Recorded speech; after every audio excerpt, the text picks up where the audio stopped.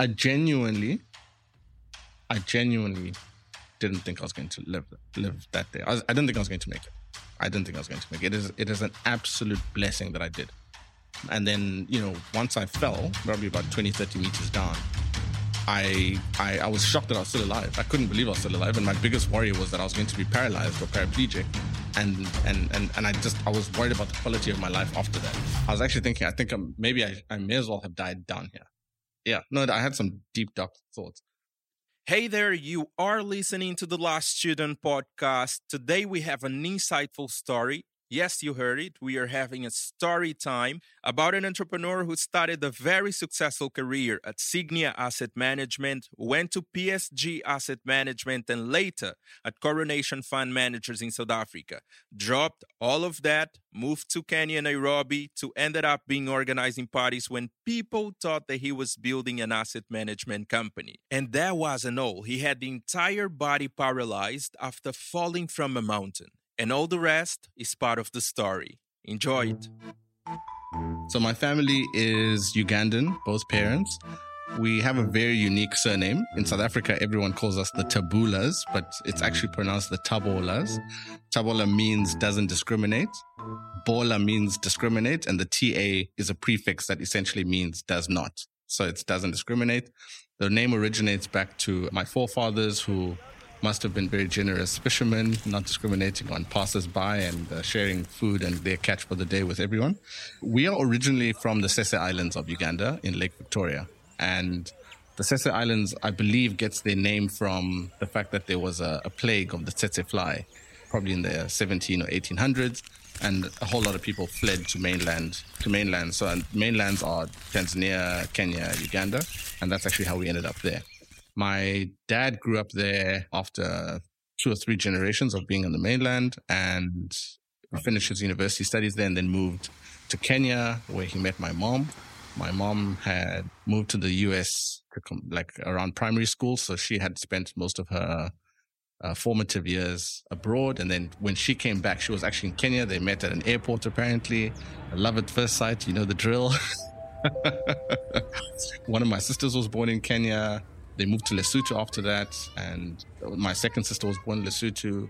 They actually got married in Lesotho. They decided to move to South Africa for 3 years on a 3-year visa to come and see what difference they could make in this part of the world. And this is in 1984, so you can imagine South Africa with all its troubles at that time. And 2 very optimistic East Africans thinking they can make a dent in the country's problems and give back. And those 3 years became 38 years. So we grew up in the Eastern Cape. I'm first generation South African. So I was the first person in my family born here. And I was educated in the Eastern Cape. And then I moved over to the Western Cape. I studied mathematical statistics and I had passion for financial markets. I wanted to join asset management and, Cape Town is the asset management hub. I moved with 1 suitcase, typical African story, moved here with very green behind the ears, and I started my career here. And this city has been great to me. I love this place so much. I travel widely, but I always make sure I come back, especially during the summer. What a journey. What were the implications in the early days, in the early development of your career, coming from a family with such strong foundation in the academia route? Both of your parents, as you explained, your mother was very well positioned in terms of schooling. Your father as well, you mentioned he did some of his studies in Uganda, right? He did all his schooling in Uganda. Did that influence how you approached your own studies or how you look at education? Yeah, no doubt. Especially my dad is a very studious man who believes in having a desk and a chair where he writes his thoughts every single evening for as long as I've known him. I wasn't necessarily the same growing up. I was definitely far more of an outdoors child, as every child should be. I played a lot. But I was very interested and very curious on the world. And I remember there used to be a software on the computer called Encarta. Yes. I used to digest that information like crazy. My parents also, obviously being academics, there were a lot of books and encyclopedias in the house, which I read far more than I read my own textbooks. So I didn't actually study that hard at school, but I did read a lot of textbooks and that kind of thing. And when it came to going to university, I knew I was quantitatively strong. I've always found subjects like biology and geography. It's great that it's out, that kind of content's out there, but it never really fascinated me as much as quantitative methods like maths and statistics. And that kind of stuff really got me. Anyway, the numbers, I'm very comfortable. Was it the love for numbers that allowed you to look into the financial markets and wanting to have a career in that space? I thought it was quite fascinating that there were people on Wall Street, to be honest, that were able to project financial markets, that were able to predict market movement, and they're betting against the market, they're taking long and short positions, and essentially the basis of all of this was quants or maths.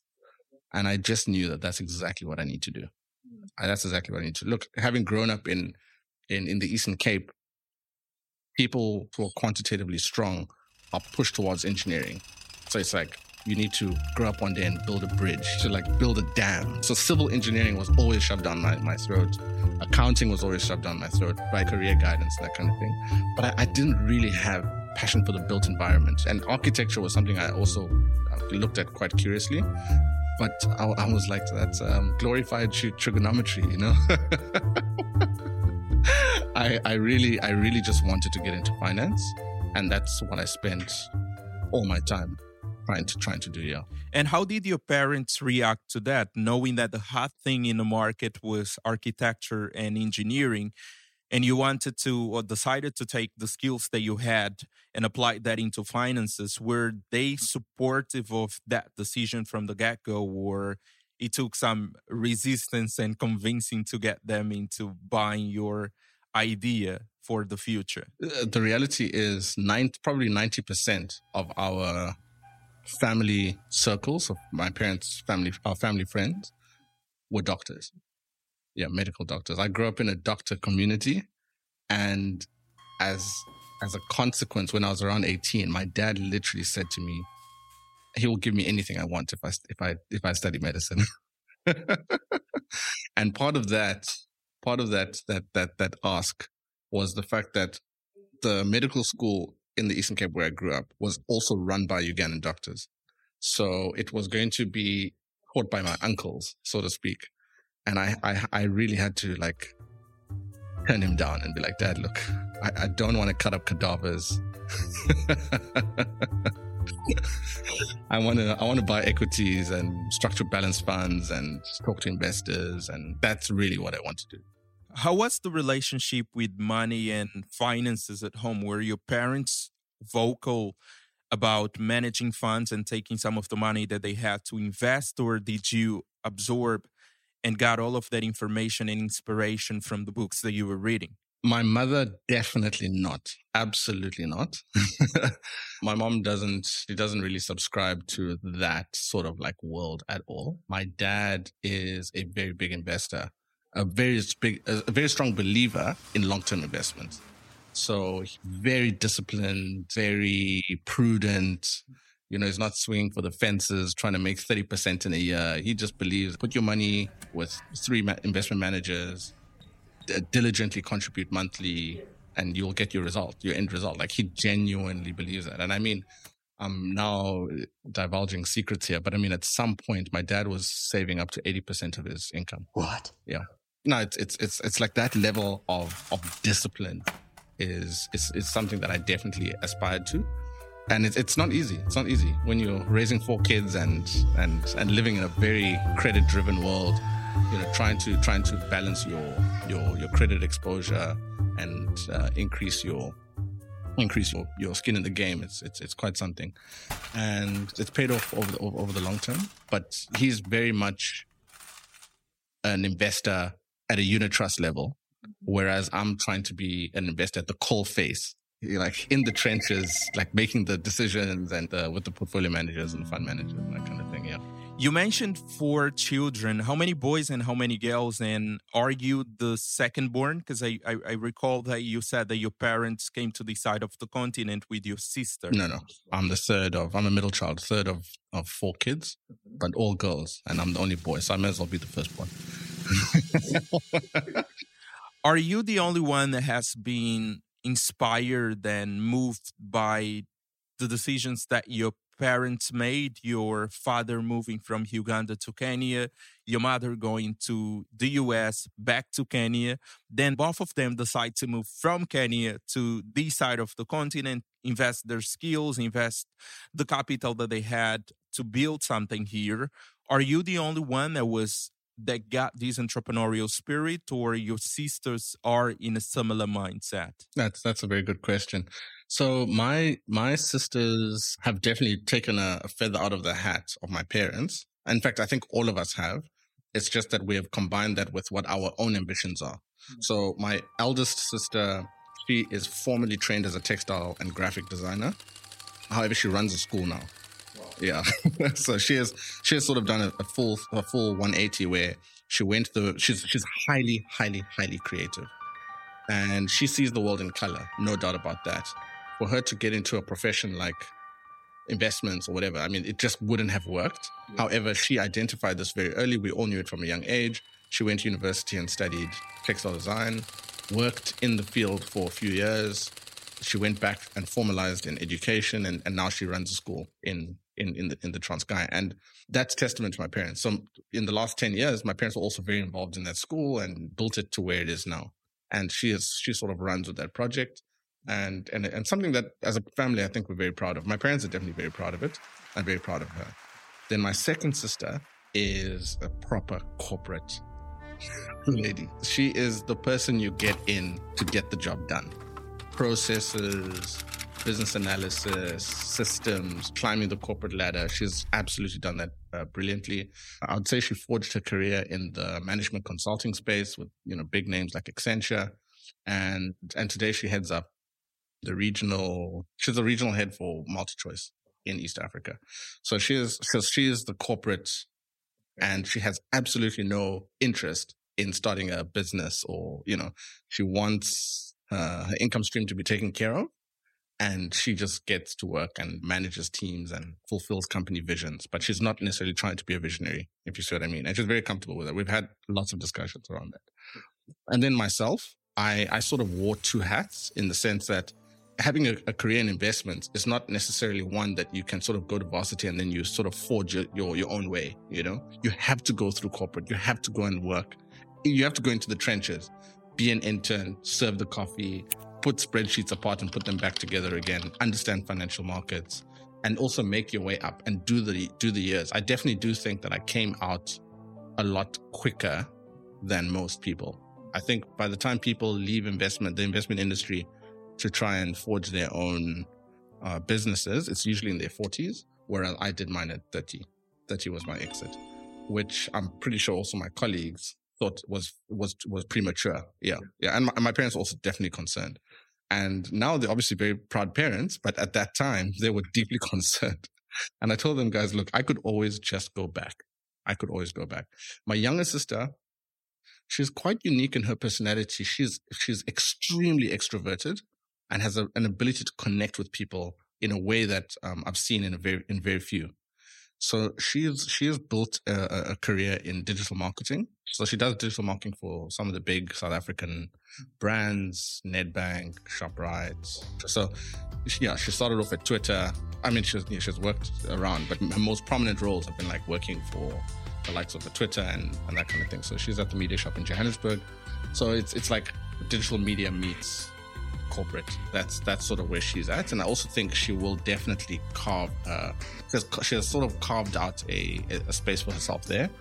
But I do think that she has the ability to run something on her own, but probably more at a co-founder level. Now, coming back to JJ, the visionary, was that idea of building your own company, did that start at the point that you were building? You explained that you had a business, reselling of wine at university. Was that the point where you decided that you had to build your own company? Or was it more of a necessity after understanding the financial market while you were building your career? I think some context on my upbringing is very important. When I was, growing up as a child of immigrants, right, especially being placed in an area like the Eastern Cape and the Transkei in the Eastern Cape. I mean, it's it's different. It's different. So there's South African culture, and then there's South African Eastern Cape culture. It's a lot to take in when you come from a very different, inherently different background. Okay, so you need to understand. I'm born into a region, and I'm able to take in the culture of that region because I've never lived anywhere else. But my parents and my sisters are essentially foreigners. So the people I was hanging out with at school were completely different to the people I was meeting at home. You know, I even remember when I was about 5 years old, I used to run up to my dad when kids were playing over at our house, and I'd be, "Daddy, where are we from again?" And he'd say, "Oh, we're from Uganda." Then I'd run outside and like, "Guys, I'm from Uganda. I'm from Uganda." And it's like growing up in the Eastern Cape made me already feel different. Just going to school every day, I was different. I looked different. I sounded different. Even if I spoke vernacular, I spoke it differently, you know? And the children picked it up and made sure they picked on me for that reason, you know? Yeah, children are mean. So as a consequence, I grew up as an introvert. If you knew me between birth and about 15 years old, you would think that I was going to be a very quiet, introverted person. And I guess I just didn't feel like I fitted in. That was just the reality. And I couldn't wait to grow up to leave. But I also didn't know where I wanted to go.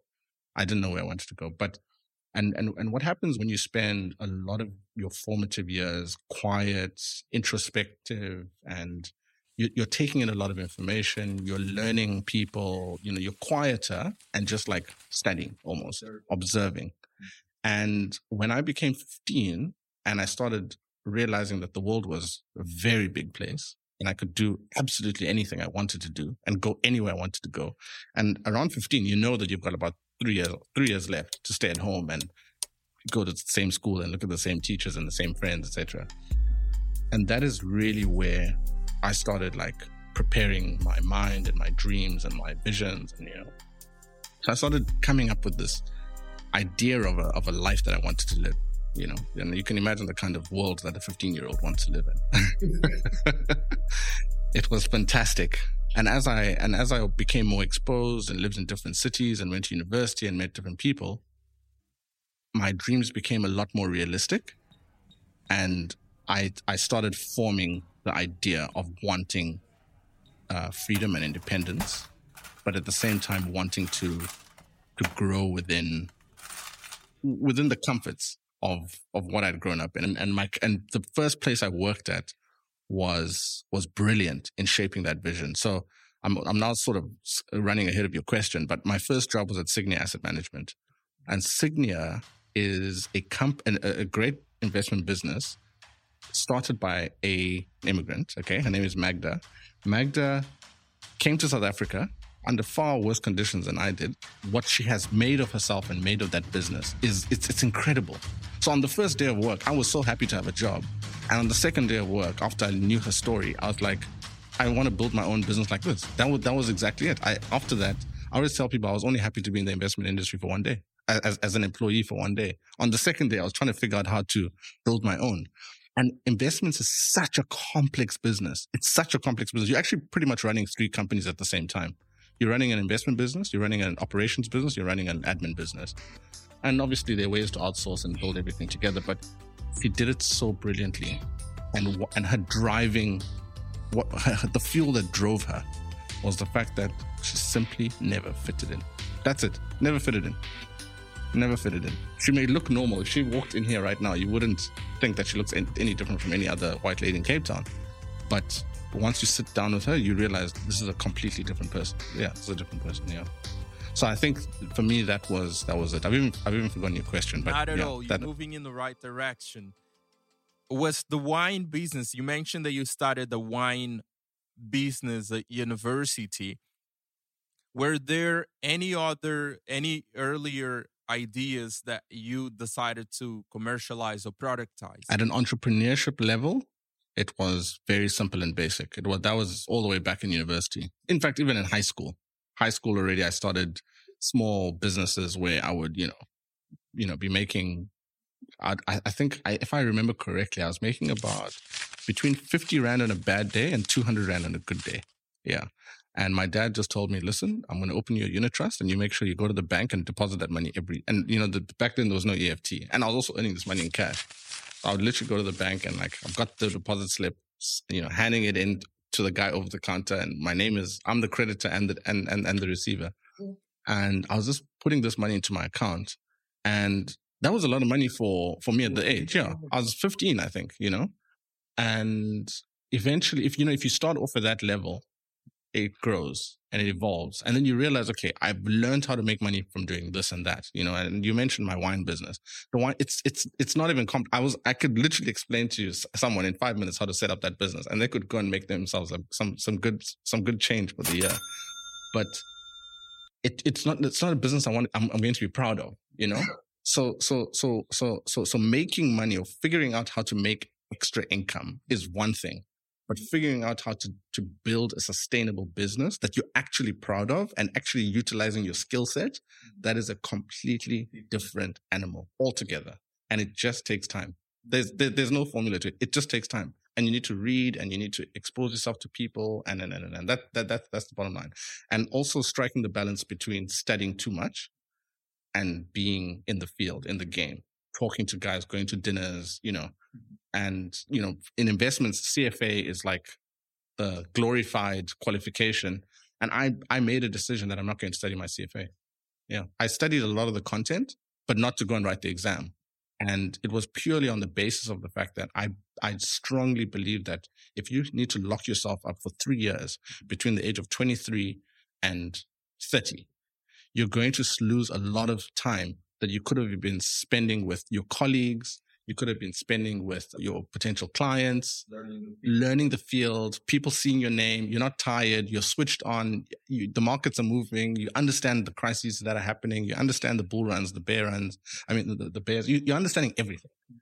And you're engaging with guys. You're meeting guys for that beer after work, and the beer keeps on saying beers, the beers and the burgers and the sushis on Friday evenings or whatever. That's where you actually learn to start your business. I think, because the network is so important. Yeah. But when you've got a nice CFA qualification, not to say there's anything wrong with it, it's a great degree to have. But I feel like it, anyway, let me not bash CFA. So what came after Signia, moving back to your career? I know that you went to Signia, you've been to Coronation, PSG.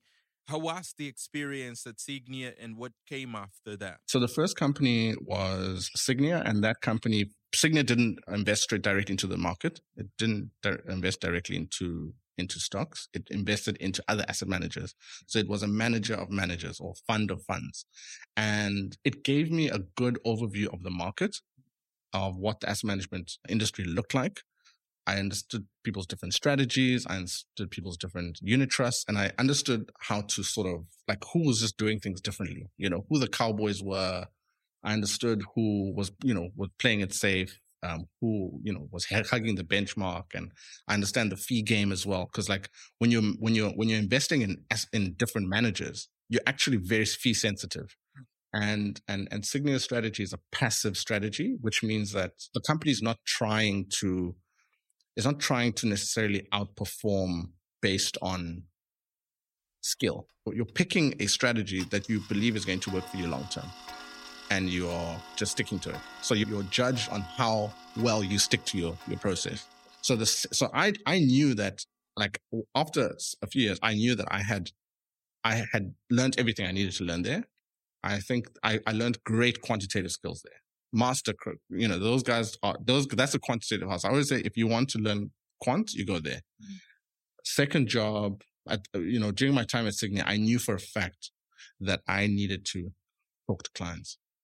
There was no doubt in my mind. I realized I'm an extrovert. Whether I studied maths or not, I'm an extrovert. I need to be client facing. So after Signia, I went to PSG. And in the interview, I told them exactly what I wanted, and they were looking for a more quants person. So I told them I want to be client facing, and they said, okay, we will basically transition you into a role like that eventually, And PSG had such a different culture. In fact, it was like I literally got whiplash. Like, the gears changed so suddenly from going from Signia to PSG. These guys gave me like a free open mandate. So I got there. And I just started forging my way in a much smaller asset management business. So just to give you context, Signia was managing around 100 billion in assets at the time, rands, 100 billion rands in assets, and PSG around that time was managing 19 billion. So it was completely different. But what I liked about it is that every cent mattered, and every client mattered. Not to say Signia clients didn't matter, and Signia also just focused on institutional investors at the time. They hadn't gone retail. Where PSG had no institutional, everybody was retail. So it was a great transition. I started learning the retail market.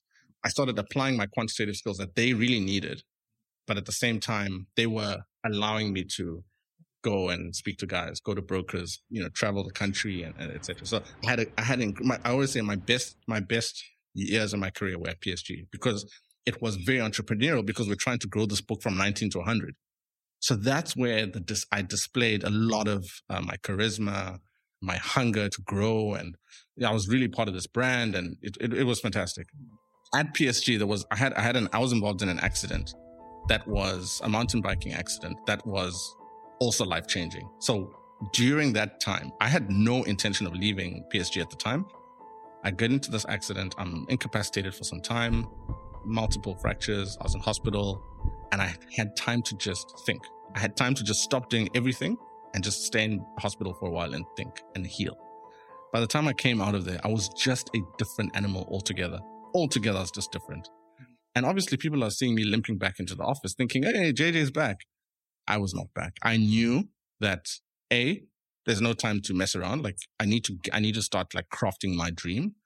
And I narrowed down 2 companies that would potentially make me move. So I was like, I was ready to stay where I was until I launched on my own, or I was only prepared to listen to 2 other companies in South Africa because I knew they could give me the exposure that I needed. And lo and behold, the way the world works, I got headhunted for a job at one of those 2 companies, and then I moved to Coronation Fund Managers. I stayed at Coronation for 2 years, which was also much shorter than I had intended. I intended to stay at Coronation for at least minimum 5 years, or even just finish my career there, or just stay there forever, Coronation is an incredible company. And just to give you context, Signia managed 100 billion, PSG managed 19 billion at the time when I was there, and it moved up to 25 by the time I left. Coronation was at 650 billion. I mean, at 650 billion, you are on the global stage. You're on the global stage. You're running a global business. That's about $45 billion. It's substantial. It's substantial. And just the kind of drive, it's like such a proper performance culture. You're exposed to everything. You're looking at everything. I mean, I remember being overwhelmed at just the amount of information that flows through that company. It takes time. So with the car analogy, I was saying Signia was going from like a German car into a Japanese car, and then all of a sudden I was in a Ferrari. Do you know what I mean? That's exactly how it felt. Everything is thought through. Like the succession planning alone is just, it's incredible. And I could see how I could fit into the business. I still think it's one of the most incredible experiences I've ever had. And even day to day, I try to benchmark a lot of the decisions I make, as in like, what would guys at Coronation do? What would senior leadership Coronation do in this instance? Yeah. No, 100%. And then also just to circle it all back, Magda from Signia used to work at Coronation for 15 years. Yeah. So that's where she spent her career. Well, what an amazing experience to be part of 3 amazing entrepreneurial enterprises. If you could take one quality as an entrepreneur from Signia, one from PSG, and one from Coronation, what are the qualities that you would most want to duplicate? Okay. With Signia, I think the one thing I learned there was that when you are starting a business, you want to, businesses are different, but in this particular business, what really works is to get in the big fish first. You get in the big fish first. And then after that, you can start You can then you can, and once you've secured that and you've built the business on that basis, after that you can then start serving the smaller fish. The other way around can work, but it just doesn't work the same. You will wait a much longer time. So just try land the big fish first, and by landing the big fish, you need to package a seriously good product. I mean, whenever I think back to where and how Signia was at the age, so the output of Signia at the age of the business, it's actually unbelievable what we were doing.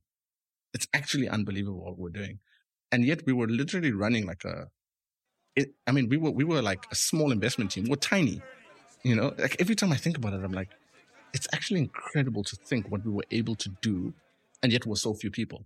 I think there were about 50 people in that business when I worked there. Yeah, and now, I mean, geez, Signia is massive. There's so many people and they're doing so many things. I see, back then there were no adverts. There were no Signia adverts. Marketing budget was very low.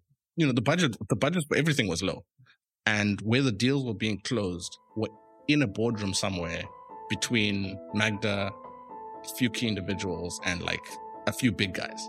And that's sort of where, and that was a big takeaway for me, because like I even remember, I think it was the post office. Like I remember the day that they won the post office mandate, and that I think it was like 30 billion. Yeah, no, it's like it's like a life changing mandate, as opposed to winning a small brokerage of like 100 million to even up to R1 billion, or even 2 billion rand. Like a big brokerage is like, a decent brokerage in this country would be like 2 billion rand mandate. And of that 2 billion, you're only going to get a percentage. And now Signia is it's like a brand. Yeah, it's a brand. PSG took the retail market strategy. However, I learned incredible stance from PSG. Now, because Signia went the institutional way, the fees were actually very low. In fact, they were stupidly low. Sorry to use the word stupidly, but they were stupidly low. PSG believed that they wanted to charge a decent margin for their product, and they were almost not negotiable with fees. And they spent a lot of time building a broker network. So everywhere in this country you go to, especially within Afrikaans towns, they understood their clientele. PSG is a proper Afrikaans business.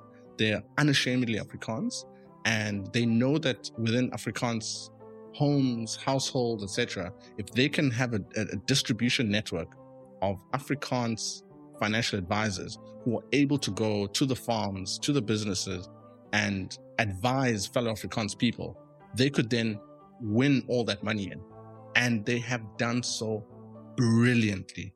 It's actually just so brilliant. I used to be fascinated. I'm like, this is what it means to understand your clients. This is what it means. I remember picking up the phone, and sometimes at work the phone rings. It's supposed to go to reception and somehow just be rerouted to my desk. Yeah, I pick it up. It's a client, and he was shocked that I answered the phone in English. He couldn't believe it. And then she's obviously speaking Afrikaans, and naturally, I should transition to Afrikaans, but my Afrikaans is not good enough to have an investment conversation. She just could not believe, She was probably thinking to herself, what in the world has come of PSG? You know what I mean? And that just, it's like, I don't even blame the client, This was the product. This is the culture. This is the product that she bought. She bought into an investment unit trust that spoke her language, that sent her correspondence in her language. Now she wants to talk to somebody, and here I'm speaking the Kings. She's like, what is this? So one thing about PSG is they understand their clients, and every client of theirs, every single client of theirs, and every broker who serves every client is taken care of. Yeah. No, it's incredible. I used to go to they have these conferences at Sun City every year. It's like, it's actually just incredible how you can build a business like that. So there's an insurance business, there's an asset management business, and there's a wealth business, but it's incredible. So that's what I learned there. Coronation is just one word: performance. It's just performance. I mean, they really, and performance and research. Like, those people read. They interrogate, they study, they rethink. And guys at Coronation have done incredibly well. They will still be up 5 a.m. in the office as early as possible and acting like the company is in its first week, or is in its infancy. And that, to me, like, that performance culture for me was just outstanding. Absolutely outstanding. And aligning staff to be the same. So you get in a very good staff scheme, incentive scheme, and it makes sure that everybody in the business is aligned, and you're not thinking about side hustle or whatever. Don't mind me who stayed there and left to do my own thing. But essentially they reward you in such a way that you're completely aligned to the business. Your remuneration is truly aligned to the business. And there's a sense of transparency, at least a sense of transparency that you can trust in. And you just believe that, look, it's a meritocracy. If I perform, I will be remunerated commensurate to my performance, So there's a lot of that. They do that beautifully. Yeah. Those are my 3 things.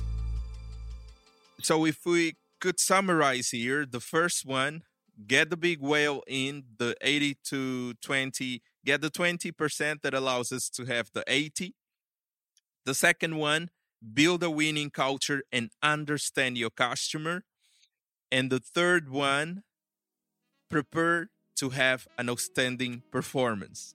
That's it. I used to sit in investment meetings and pitches with the top guys, the top senior portfolio managers there.